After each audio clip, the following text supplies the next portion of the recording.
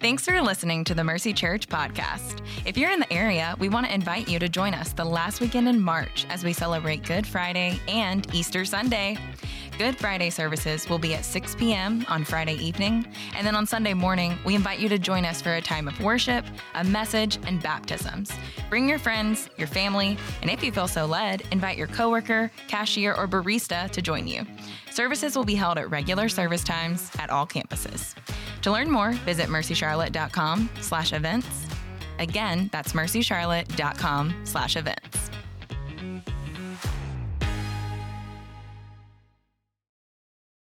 All right. Hey, good morning, Mercy Church. I hope you're doing well, and I want to say happy Martin Luther King weekend. What a great weekend, an important weekend. This is for us to remember the work of Dr. King. One thing that I do each time this holiday comes around that I would just encourage you towards as I read Dr. King's letter from a Birmingham jail. I'm going to read it on Monday. I do it every year. It's particularly important to me because the audience that he was writing to was local pastors there in the community in Birmingham. But I would encourage you to read it because what you see come out there is the reason that it's such a famous letter and well-known letter. It stood the test of time because what you see come out is his belief founded from Scripture. You remember this guy had his PhD in theology. Is his belief that people were made in God's image, and that the church should be the ones lifting high the image of God and honoring one another and not allowing any room for one to be treated differently from the other because we're all created in the image of God, and the local church should be the ones that are just speaking that message loudly and then demonstrating that and how they love one another. I would encourage you towards taking some time to really make the most of celebrating and honoring the legacy of Dr. King. And I'll go ahead and tell you in a couple of weeks, we're in a series of sermons right now that we're talking about the core values of Mercy Church that all start with the theme of because of Christ. In a couple of weeks, I'm going to spend an entire sermon talking about this whole idea of how we desire to pursue multicultural unity under the name of Jesus Christ. In essence, carrying forward Dr. King's legacy. And I hope you'll tune in for that one. Again, that'll be about 2 weeks from now. But let me transition us into our message for today. And to do so, tell you a little bit about myself. I actually grew up playing soccer and baseball. Those are my two sports, right? And soccer particularly was just my first love out of all that. And my senior year of high school, that was like the pinnacle year of soccer for me, all right? We had a handful of us that were 4-year starters, so we started as freshmen, and now we're playing together, and we were on a comeback tour from our first couple of years where we were the freshman and sophomore because, y'all, we just had a terrible team my first 2 years. Didn't win a game. It was awful. It was like the soccer program had just started at the school, and it was out kind of in the country where soccer hadn't yet arrived. I don't know what the deal was, but it was not good. We were really bad. And there were other teams, their players were bigger, and they were faster, and they were better. And our seniors were just more interested in harassing us than they were actually interested in winning games, right? So we kind of went through the motions. We came to practice. We did all the things you do in soccer, and then we, went to the game expecting to lose. And then we lost over and over again. But I'd come out of a travel soccer team where we had a winning culture where we expected to win and we won. And so coming into this was awful. I do not like losing. I mean, you ask anybody who knows me well, I don't like losing at anything. You play ping pong with me, I'm going to go hard. I like to win.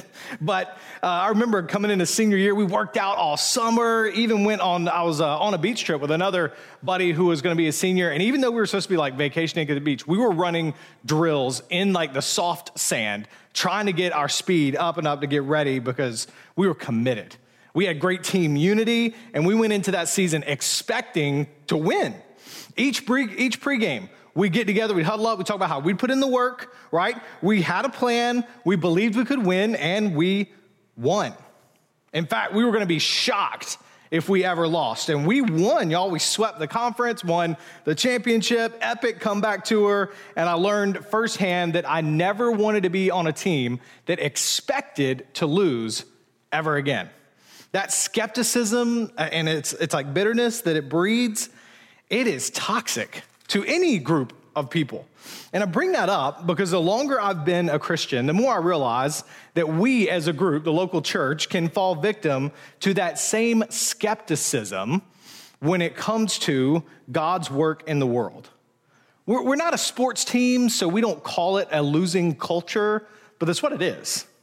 We can develop a culture that goes through the motions. We do all the things that a church does, but the whole time we are silently sure that we are going to be disappointed.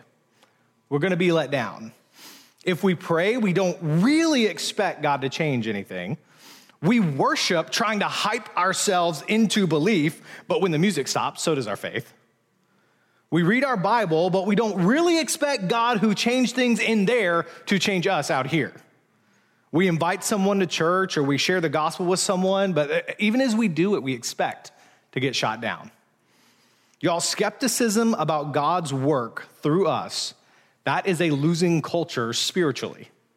And I believe perhaps the elephant in the room of a lot of churches, a lot of Christian homes, a lot of Christian journals is skepticism. It's doubt that the God of the Bible will actually work in and through them. So today we're going to talk about it. This series of sermons we're in is called Because of Christ. Again, like I said at the outset, it's a unique time for us because we're laying out a 5-year vision for us as a church, which, by the way, I don't know if you think it's a little bit crazy to do during a pandemic, but sometimes circumstantial upheaval strips away the unimportant and helps you see things pretty clearly. And I believe that's been one of the blessings of the pandemic is clearly seeing what matters most. So week 1, we set out our 5-year vision for us as a church. I'm going to pull it back in front of you and do that, try and do that every sermon, right? Mercy is committed to becoming a maturing, multiplying, multicultural church. All right, that's our vision as opposed to like a destination. It's more of a portrait of who we want to be. That's the kind of church we want to be. It's the kind of churches that we are going to plant in the years to come by God's grace. So last week, we rolled out our first value. And like I said, vision, that's where we're going. Values are kind of the guidelines to help us get there. Our first value, we said, because of Christ, we keep the gospel at the center of all we do. We talked about how culturally timely that is, but also how personally critical that is. The gospel informs every square inch of public and private life. Every instruction in Scripture flows from who we are in Christ. All of our practices are not efforts to earn God's approval, but they are celebrations of God's acceptance that He has already given us in Christ. So we did last week. So today, we introduce our second ministry value, and it's about the culture of faith, of expectancy that we want to embody here. So to do that, I'm going to show you one of my all-time favorite scenes in Scripture where a group of people show the kind of faith that we long to embody here. That kind of expecting God to show up that we want to embody here. So go to Luke chapter 5. We're in Hebrews 12 the first 2 weeks. We're going to shift over to Luke 5 for this one. We're going to start in verse 17 and work our way through a story of the faith of some friends. So verse 17, I'll have it on the screen for you. Hey, by the way, you're watching this online and you're like, man, I really want a Bible. All you gotta do is put that there in the chat. Hey, I want a Bible, I don't have one. We will mail you one, all right? We'll pop out with the host, have a conversation. We will send you one in the mail. It's that big of a deal for you to be able to sit down with God's word day in, day out without the distractions that might come from a screen. Just sit down with it. We'd love to give it to you, all right? So anyways, all right. Luke 5, verse 17. One of those days, while he, Jesus, was teaching, Pharisees and teachers of the law were sitting there who had come from every village of Galilee and Judea and also from Jerusalem. And then this little note that Luke gives us, and the Lord's power to heal was in him. The Lord's power to heal wasn't in the Pharisees and the teachers of the law, who had come from all over because they heard Jesus was doing some things. No, the Lord's power to heal was in who? It was in Jesus. It was in him. This is setting us up. I want to go ahead and set you up, all right? Everything else today is going to be founded on whether or not you believe that little anecdote from Luke right there. Hebrews 13:8 says Jesus Christ is the same yesterday, today, and forever. So if the power was in him, then the power to heal is in him still. right? That's the Jesus we're talking about. That's the God we're talking about. That's the God we worship, the one with the power to heal bodies and to heal hearts and to heal relationships. He's the great healer. He was the great healer that we're going to see in the story, and he is still alive according to the Christian faith. He doesn't change according to the Christian faith, which means he still has the power to heal right now. Look at verse 18. Just then some men came, carrying on a stretcher a man who was paralyzed. They tried to bring him in and set him down before him, Jesus. Some men. That's all we ever get to know these folks as. Some men. Nameless guys trying to get another nameless guy to Jesus. And the unspoken motivation behind their action is that they expected. If they could get this paralyzed man to Jesus, Jesus would heal him. They had heard about his ability to heal. I mean, that's why they're doing this. Some of them have maybe even seen it. These weren't theologians. They weren't church leaders. Those are the guys crowding out the room. No, these are just some men, some everyday guys. And then verse 19, this gets so good. Since they could not find a way to bring him in because of the crowd, they went up on the roof and lowered him on the stretcher through the roof tiles into the middle of the crowd before Jesus. All right, now, at this point, if you were at Mercy in March of 2019, you might be thinking, have I heard this before? Yes, you have. I preached on this passage 2 years ago in a sermon we called Tear Off the Roof. And I realized this week that if we're going to talk about this in this series, who we are, our core values as a church, we need to revisit the faith at work in these guys, because I think God woke something up in this the first time we looked at it. He woke something up in us. And if I could, I would package up the expectancy in the hearts of this group of guys.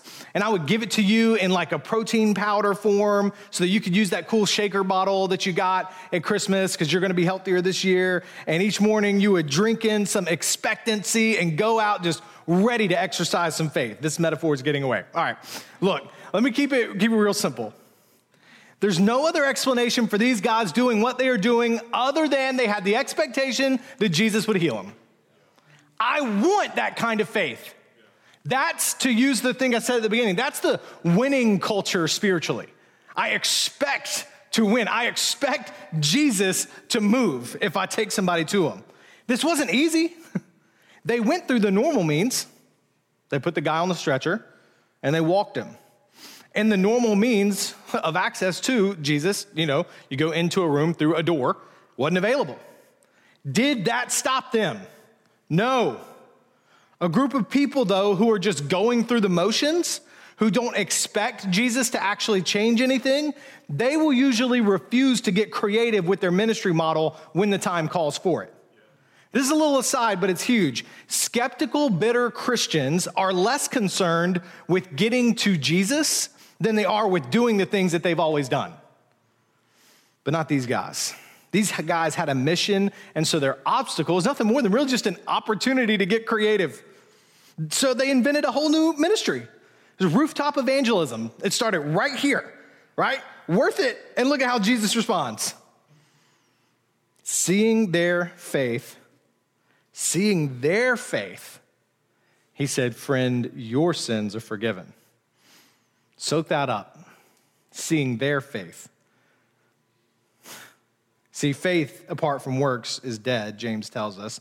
Seeing their faith, which is expressed, their faith was made visible. He saw their faith. He didn't just hear the words they said. We don't know if he said any words. He saw their faith in their determination to get to him, their belief that he has the power to help. He says, friend, your sins are forgiven. I want to talk to you right now who are praying daily for people to come to Christ. He sees your faith. So keep praying.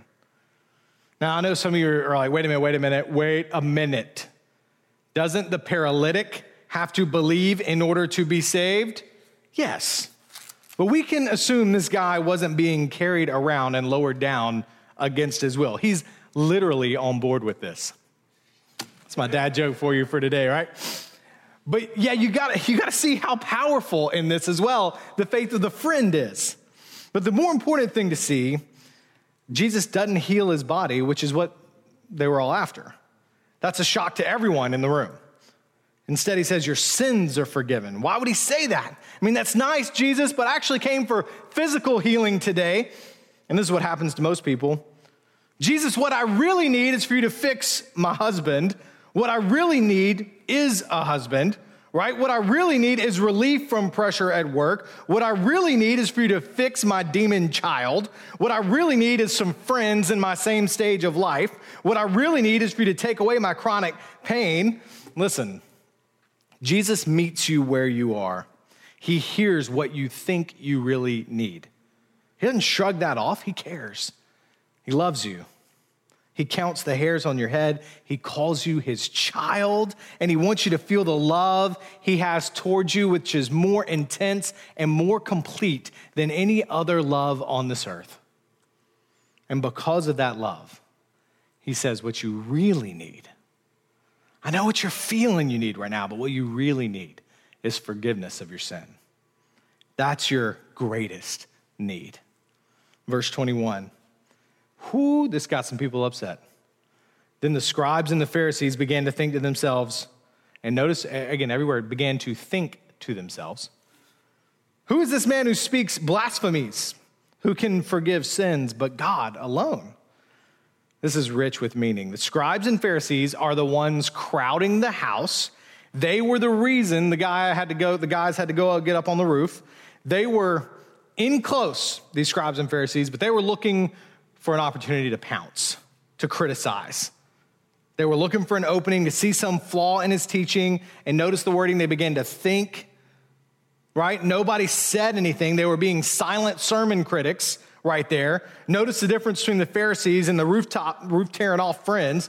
These roof-tearing friends believed, but the Pharisees were skeptical, right? The roof-tearing friends were urgent. The Pharisees were resistant. The roof-tearing friends took down the obstacles to get people to Jesus.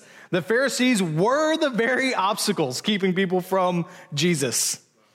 Right? The roof-tearing friends wanted others to benefit, wanted their friend to benefit from the power of Jesus, but the Pharisees rejected his power and authority that would have benefited others. If you stop to think of it, not once in any of the Gospels do you find a teacher or a Pharisee bringing somebody to Jesus to find mercy and grace. Instead, you find them opposing and resisting him and resisting the people that want to draw near to him. At best, you find them passively tolerant. So my question is, are you more of a roof-tearing friend or a sermon critic? Are you sacrificing your life to get others to Jesus? Are there spaces in your life where Jesus is going to look up and see your faith on behalf of another? Or do you sit and consume and then criticize when you hear something you don't like? And the answer and the way forward for you is going to depend entirely on who you think Jesus really is and what you expect he can really do. Verse 22. But Jesus, perceiving their thoughts, Jesus replied to them, why are you thinking this in your hearts? Why are you thinking this in your hearts? If you don't know it, right now, as I'm preaching, Jesus is perceiving your thoughts in your heart. Those thoughts, it's funny because thinking, we think brain, and heart, we think the blood pumper. That was a few weeks ago. But these thoughts in the heart are those thoughts way down deep in the core. I think you'll understand this, the core of the soul. Like the pillar kind of things that guide and determine who you are, the beliefs that determine your feelings and actions. Man, he knows us. He knows you down there. So be real with him there. Have you been going through the motions? This is a spot in the sermon I want you to really do some thinking. Some internal reflection, I should say. Have you been going through the motions, but actually cynical down there of him changing anything in your life? That's what we're here for today. I'm not here to, nobody's here. You're not here to be beat down by that. The point is, we got to address it because we don't want to falsely go through the motions, try and hype ourselves up, and then let that go for about 5 minutes and then fade off. Instead, we want to deal with this thing down here and be honest about it if there is cynicism down there and bring it to Jesus, address it, and allow Jesus to change our hearts. Verse 23. I'm going to read you verses 23 to 26 right here. He looks at them. Which is easier, to say your sins are forgiven or to say get up and walk? I love that. I would say, I would say something different than what Jesus is about to do here. But so that you may know that the Son of Man has authority on earth to forgive sins. He told the paralyzed man, I tell you, get up, take up your stretcher, and go home. And immediately he got up before them, picked up what he had been lying on, and went home glorifying God. You bet he did. Then everyone was astounded. And they were all giving glory to God. And they were filled with awe and said, we have seen incredible things today. What a day this guy had. Sins forgiven, legs restored. Good day. Man, and as a result, the rest of the crowd were astounded and gave glory to God. And why is this such a critical word for our church? Here's a value we're centering ourselves on today, and we're going to carry going forward. The one thing I want you to leave with, what I believe we need in order to go to war against the unspoken cynicism that plagues Christians and churches, and that we want to acknowledge and we want to push back against. Our value at Mercy Church is that we expect God to change a life today because of Christ. Because of who he is and what we've already seen him do. We expect him to change a life today. Like the guys on the roof, we expect that if we bring people close to Jesus, Jesus will change them. We believe he has that power.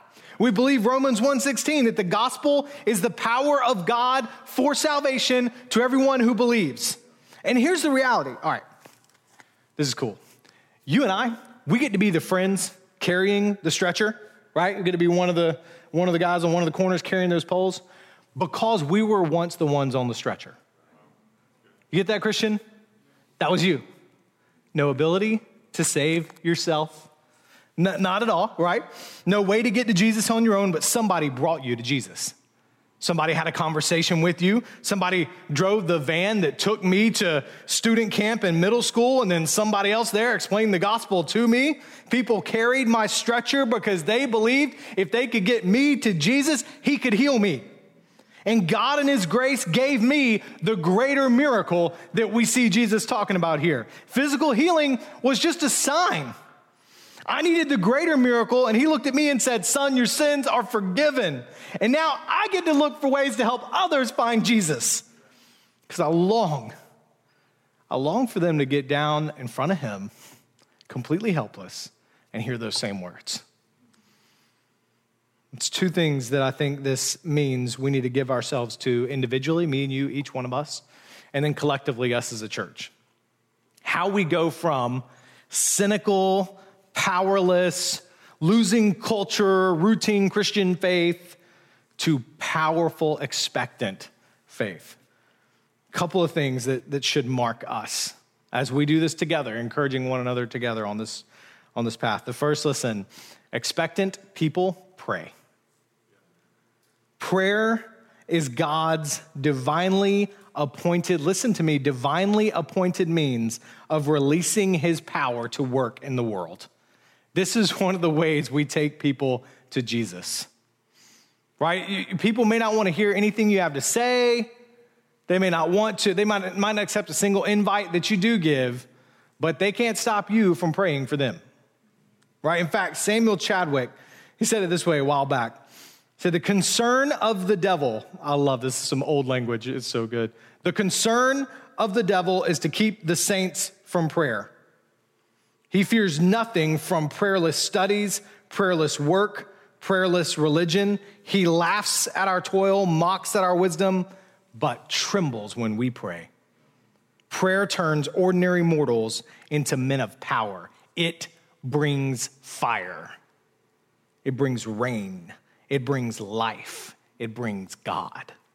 There is no power like that of prevailing prayer. This is the testimony of church throughout history. This is the command of God the Father. It's the command of the Son, Jesus Christ. The people of God are to be a praying people. Matthew 6, Jesus teaches them how to pray. Our Father in heaven, hallowed be your name. Your kingdom come, your will be done. Give us this day. Because the expectation is that we're going to need to go back again tomorrow and every single day and actually every single moment. Give us this day our daily bread. Paul says in 1 Thessalonians 5:17, pray without ceasing. Hebrews 4:16, draw near to the throne of grace so you can find help. There is an implicit and explicit assumption in Scripture that God's people pray. And through their prayers, the Lord does his work in the world. Y'all, a prayerless church is a powerless church. And I know the reason some of you don't pray is because in your cynicism, you don't really believe your prayers affect any kind of change. You think to yourself, well, God knows the future, right? And then you start quoting Isaiah 46:10 to me. I declare the end from the beginning and from long ago what is not yet done. My plan will take place and I will do all my will. And I'm impressed that you know that reference and are able to just hit me with that quick. But I'm disappointed that you use it as a weapon to disobey the very God that you're quoting. So what I told you last year in the Pray 20 series is that yes, God's plans are unchanging, but they are also still unfolding. And it's through the prayers of God's people that he fulfills his plans. So you remember Moses in Exodus 32. He prays for God to relent, actually where there's repent, but to relent, to stop, to turn from the disaster God was about to bring on Israel. And God, according to the scriptures in Exodus 32, it says Moses prayed, so God relented. And we think, did God change his mind? Because then you look at me with Numbers 23:19 and say, wait, God never changes his mind. And I'm getting really impressed with your Bible knowledge by now and your ability to pull that just like that. So you think, well, you ask me, what if Moses didn't pray? Then would God have destroyed Israel? And then wouldn't it have been God's will to spare Israel after all if he did? Or would God have just gotten somebody else to do it if Moses didn't do it? And you translate that into your life and you think, so when I pray, was it God's will for me to pray? And if I forget to pray, will God use somebody else? Or maybe by my not praying and forgetting, was that instrumental in something not happening? And then your brain says, please stop. This hurts. And the reason that frustrates us is because we're asking the wrong question about God and his plans. Maybe this will help. 19th century Princeton theologian A.A. Hodge, he said it this way: does God know the day you'll die? Yes. Has he appointed that day? Yes. Can you do anything to change that day? No. Then why do you eat? Well, to live. What happens if you don't eat? You die. Then if you don't eat and die, then would that be the day that God had appointed for you to die? Well, he says, quit asking stupid questions and just eat, right? Eating is the preordained way God has appointed for living. Prayer is the preordained way God has appointed for carrying out his purposes in the world. So pray. Mercy, if we expect God to change a life today and our prayers are the preordained way he has set up to release his power in the world, then we will be a people who constantly cry out to God, expecting he's going to change things. That's a healthy culture. We know he'll do it. We expect him to do it. Now, right now, I want to talk to you who are doubting God because you've been praying for someone for maybe a year, some amount of time, maybe a year, maybe 2 years longer, maybe a distant spouse, maybe a grown child or a lost friend, and you're just aching over them and you're starting to wonder, does prayer really work? Does God really hear me? I bet you would say you think God works, but does God really either hear me or care? Does he hear? And the answer is yes. He hears you. He heard Abraham on the way to the altar when he said to Isaac, the Lord will provide a sacrifice. He heard Rachel ask him to open her womb. He heard Moses on the mountain when he called on God to relent. He heard Jonah in the whale when Jonah turned from his ways. He heard Gideon when he asked for confirmation before battle. He heard Samson between the pillars crying out, let me die with these Philistines. He heard Elijah on Mount Carmel when he summoned fire from heaven. He heard Elisha when he asked God, reveal this angel army that is surrounding us. He heard David in the pasture. He heard him on the battlefield. He heard him in the palace. He heard Daniel in the lion's den. He heard Shadrach, Meshach, and Abednego as they defied Nebuchadnezzar and were tossed into the flames. He heard Naomi weep bitterly for she had lost all that she had lost, and he heard Job when he did the same. He heard the prophets cry out on behalf of his people. He heard Mary magnify him. He heard Zechariah and Elizabeth praise him. He heard cries for healing, for sight. He heard the agony of Mary and Martha before he resurrected Lazarus. He heard the centurion's faith and healed his daughter. He heard Peter ask for help as he sank out on the water. Right? He heard the Samaritan woman ask for living water. He heard the criminal on the cross next to him ask for salvation. And God the Father in heaven heard the cry of his son saying, Father, forgive them. They know not what they do. He heard the prayers of the early church and he shook their meeting place. He healed the sick through their prayers. He cast out demons through their prayers. He brought revival through their prayers. He raised up missionaries through their prayers. He brought the known world to the knowledge of Christ through their prayers. All of this is why we believe 1 John 5:14. This is the confidence we have towards him, that if we ask anything according to his will, he hears us. It's why we believe James 5:16, that the prayers of a righteous person availeth much. There's power there and it's working. We expect that the God enthroned in heaven hears us, and that he is powerful. He releases his power through our prayers, just like he always has. So let's unleash his power in our homes. Let's unleash his power in our church. Let's unleash his power in our city, in our country, in our world. When we pray for people groups at the far ends of the earth that we haven't even been able to contact yet, that no Christian has contacted yet, man, we are unleashing God's power on their behalf. I want to ask us, as just a very practical way to get going on this, to make the Mercy Prayer Team the most populated ministry team at Mercy Church. Seriously, because you can pray anywhere. I don't care where you are, you're unable to get to our physical facility, or if you are, you can pray. We can use, whatever means we use, we'll get you, you figure out, you just let me know, Pastor Spence at mercycharlotte.com. You let me know, I want to be on the prayer team, and we will connect you with a prayer team, and we as the people of God will begin to intentionally unleash God's power to go to work in our world, and we will do so expecting God to move.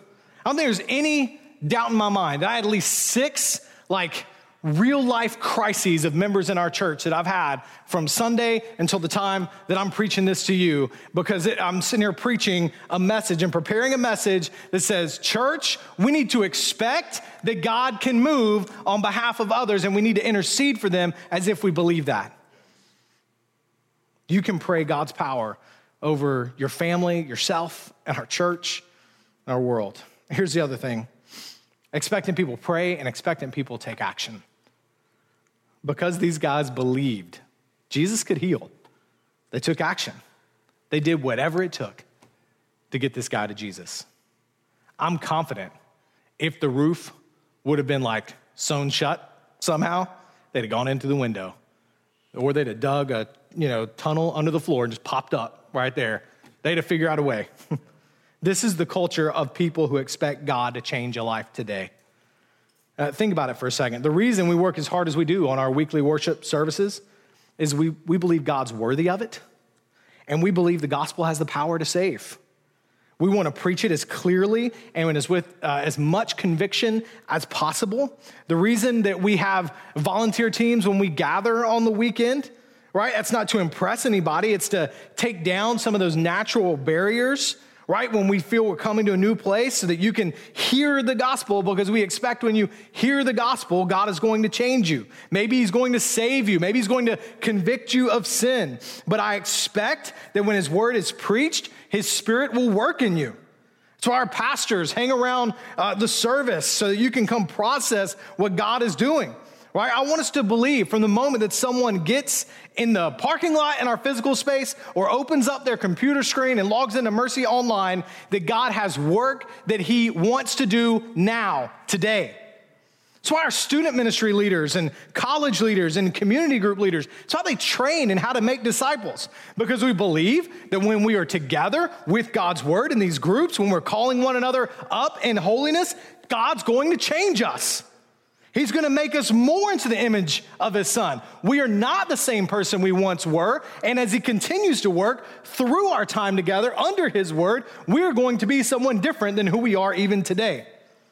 He's going to give us victory over sin because he has said he has broken the chains of that sin already. It was in I think about when I gave my life to Christ. It was in a sermon setting. A guy was preaching. I fell under conviction, right? I gave my life to Christ. I found that I heard Jesus say to me, I received that message, your sins are forgiven. I think about how God called me into ministry. It was in a conversation at a Quiznos restaurant. I mean, if God can work at a Quiznos, I don't know if there's anywhere that he can't work, right? That's not a mountaintop. But God used a mentor who believed that God was working through him as he spoke into my life. I've watched him speak through me and impact others. I've helped people receive salvation in Jesus. I've helped them identify their next steps in faith. I've helped them grieve with his power and the hope that comes with it. I've helped them celebrate with his power and the hope that comes with it. It's not because I'm special. I just decided a while back that Jesus took my cynicism up on that cross with the rest of my sin and shame. So I'm going to wake up expecting God to change a life and that he might just use me to do it today. I'm reading his word each morning, eager for the message that he might have for me to give to someone. In short, Lord, thank you that when I was on the stretcher, you forgave me. So, okay, now, Lord, help me see who is on the stretcher today and what's the best route for me to get them to you. Famous missionary William Carey said, expect great things from God and attempt great things for God. Expect it, right? Because you believe in this God. It's not just some abstract idea. This is real. He has real power. He releases his power through the prayers of his people, through the actions of the obedience of his people, right? So attempt great things for him. See what happens. That's the culture that we want here. And that I believe in God's grace we already have here. I think this is a core thing for us. We expect God to change lives.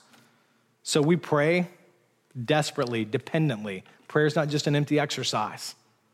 We pray dependently, and we do whatever it takes for people to hear the gospel. That's who we are as a church. That's who I want you to be. I want you to find the joy in participating in God's redemptive plan in our world. I want you to find the joy and experience God's redemption in your life. And you can have that today. Let me pray for you. God, I want to pray expecting that as I've opened up your word, the living and active word, your Bible says, that your Spirit is using it to work on our heart and our mind. So God, I want to just take a second and let you do your work. In fact, as you're listening to this, wherever you are in prayer, in a posture of prayer, I want you to say, okay, God, I want to believe. Help my unbelief. That's a prayer from Scripture that maybe needs to be your prayer. I want to believe. Help my unbelief. God can meet you in that. God, I want to expect you to move in me, to change me, and I want to be an agent of change in someone else's life. I don't have that power, but you do. Release that power through me. Maybe you just need to say, God, I have been fighting against receiving your gospel and believing it. I believe. Today I see, and I believe. Turning from my sin, I believe that my sin's real. I need salvation. I'm turning from it. I give you my life. Thank you, God, for saving me. thank you for looking at me and saying, your sins are forgiven. And he tells you just what he told that paralytic. Get up and walk. Go forward. Ephesians 2:10, he has good works that he's created for you in Christ Jesus. Walk forward in those, believing he can release his power through you in this world.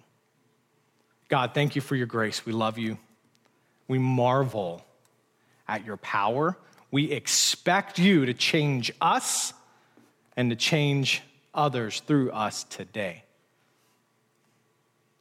In the name of the risen Jesus, we pray. Amen.